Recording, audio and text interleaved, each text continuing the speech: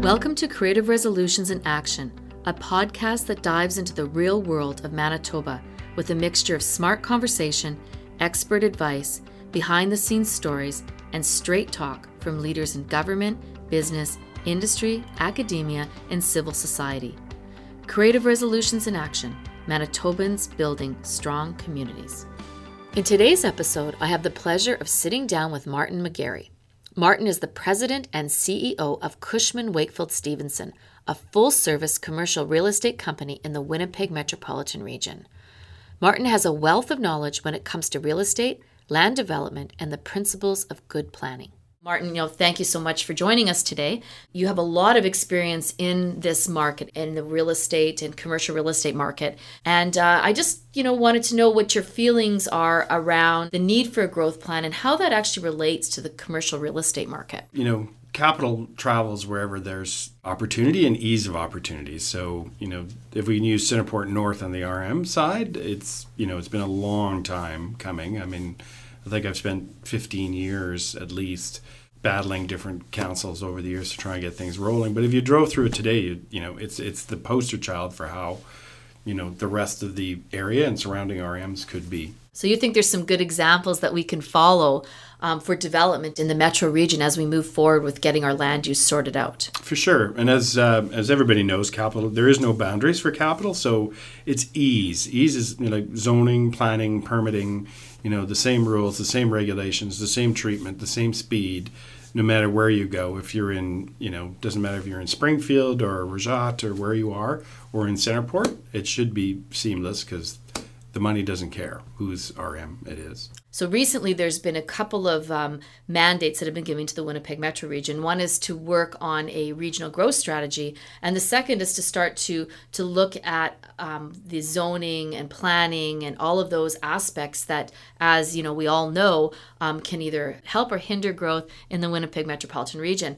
Can you talk to me a little bit about what happens when we've got a disconnect in the standards and regulations and plans and the processes? What happens from the developer's perspective when that happens? They move on. There's only so much you can do in any given council or RM to get your plan across. And if there's roadblocks or it takes too long or there's off-site costs that you didn't anticipate, they're just going to move on. The money will travel wherever it's the simplest and fairest to get it done. And a huge part of that is zoning and planning, for sure. In a perfect world for the the whole surrounding capital region, if it was one-stop shop, which is something that Centerport has tried to do, although haven't really, there's a special planning authority that overrides. Yes. And if there was, a special planning authority for the capital region, for the development handbook is the same, I think everybody wins, because at the end of the day, it's about economic development and driving jobs. So if we throw up roadblocks, particularly in Winnipeg, that capital is gone. And we've seen that time and time again. And so in your experience, you've seen capital that's left this jurisdiction? Many times. If you're going to attract business, yes, Winnipeg is doing a great job and, trying to attract new business and working with site selectors, all over the world. But, there has to be, when you finally land a prospect, you have to make it simple for them, quick and painless. Shovel-ready land is the key to that. So nobody has time to do a new development agreement or go through hearings or any of that, to get a piece of land that they want rezoned. If capital is coming here, if a big user is coming here, they want to see that land subdivided, zoned, serviced, ready to go so they can pull the trigger and get a building permit and start to work. And so that makes me curious about the fact that when capital or investors are coming here and they're looking for something, they're just looking for the site. They don't care whose municipality it is. They don't care. They want serviced land, and they want to know that there's an ease in getting their business or their operations up and running. Is that correct? Yeah, no, absolutely. And amenities go hand in hand with that as well. In terms of, housing, stock, access to labor, the right sewer and water infrastructure. All of that is important as well. Highway. And there's so many different users, whether it's an ag user or a manufacturer, they're not going to be in the same location. Some of those ag producers are going to be in McDonald or Rosser or, on the outside of the perimeter, and some of the manufacturers will be inside of it. there's room for everybody, and everybody needs something different. Depending, they might need rail access, they might need a whole bunch of different things. But the key is one-stop shop. So we talked a lot about, what business and industry need. And I was wondering, we talked a little bit about sewer and water. Are there other essential services that businesses are looking, if they're coming here and bringing capital, what other things are actually considered basic services nowadays? Well, there's two things there probably. Amenities, believe it or not, if you're in an isolated 100,000 square foot warehouse in the middle of nowhere, you really need, a place for people to go. That's where you see all these new business parks actually that have amenities and drive-throughs and shopping. And, the real mixed use is a real big term now. So you need that. You can't just plop a huge warehouse in the middle of a field. There has to be a development plan around it. There has to be housing and shopping and all those kinds of amenities for the people that are working for you.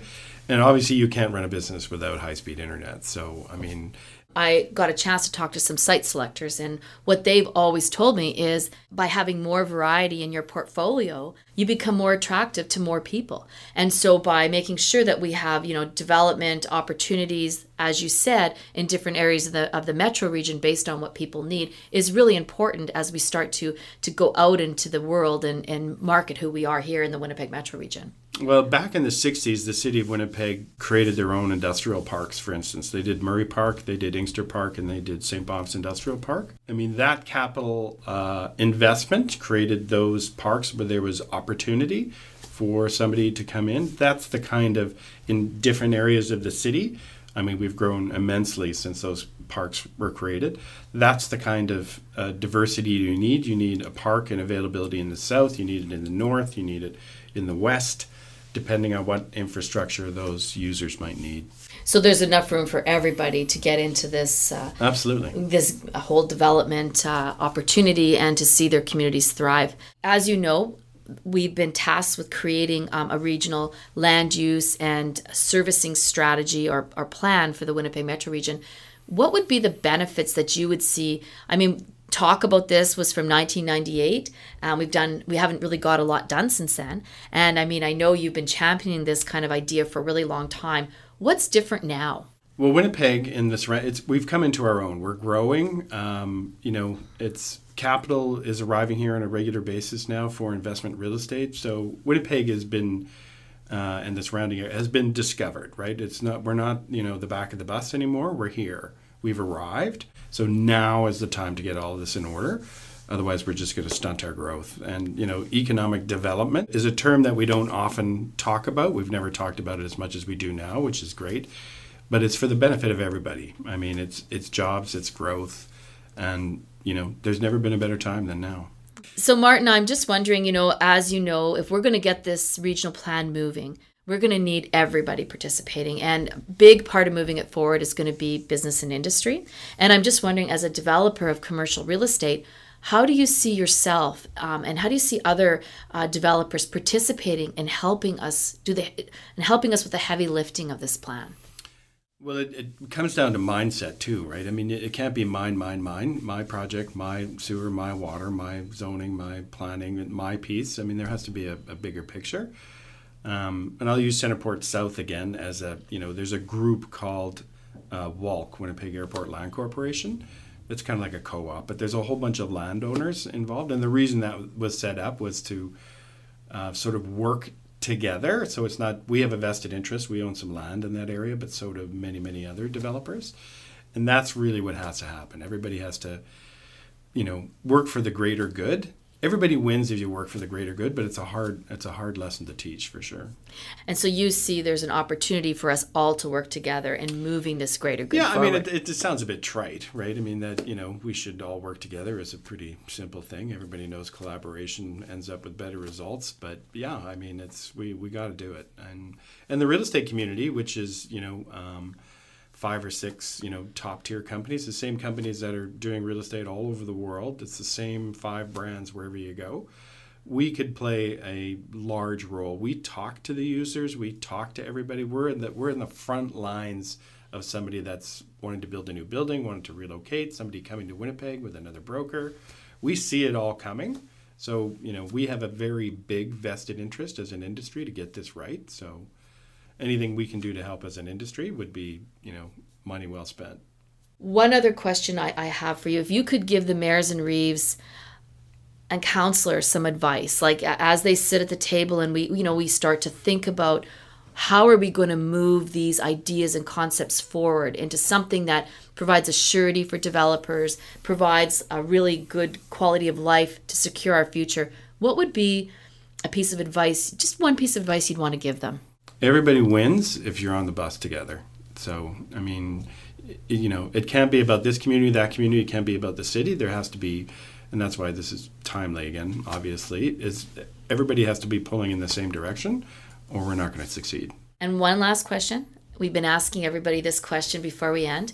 If you could sit down and have a conversation with anyone in the world, who would it be and what would you ask them or talk to them about? If anybody in the world, well, that's a tough question. Well, for right now, I'd probably sit down with the existing Prime Minister, give him some advice on economic development, and say that Winnipeg is worth investing in. Thank you so much, Martin. I really appreciate you taking the time to come out and talk with us on this podcast. And we're really hoping that we'll be able to move this regional plan forward for all Manitobans. I sure hope we succeed this time around because everybody wins. Thank you so much. You're welcome.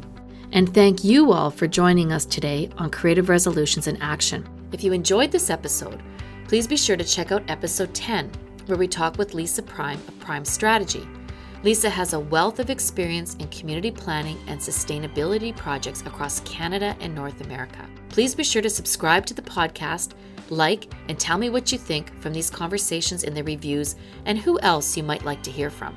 Be sure to watch for episode 12 next time, where we talk with Ron Hambley, the president of the Winnipeg Construction Association. Creative Resolutions in Action, Manitobans building strong communities.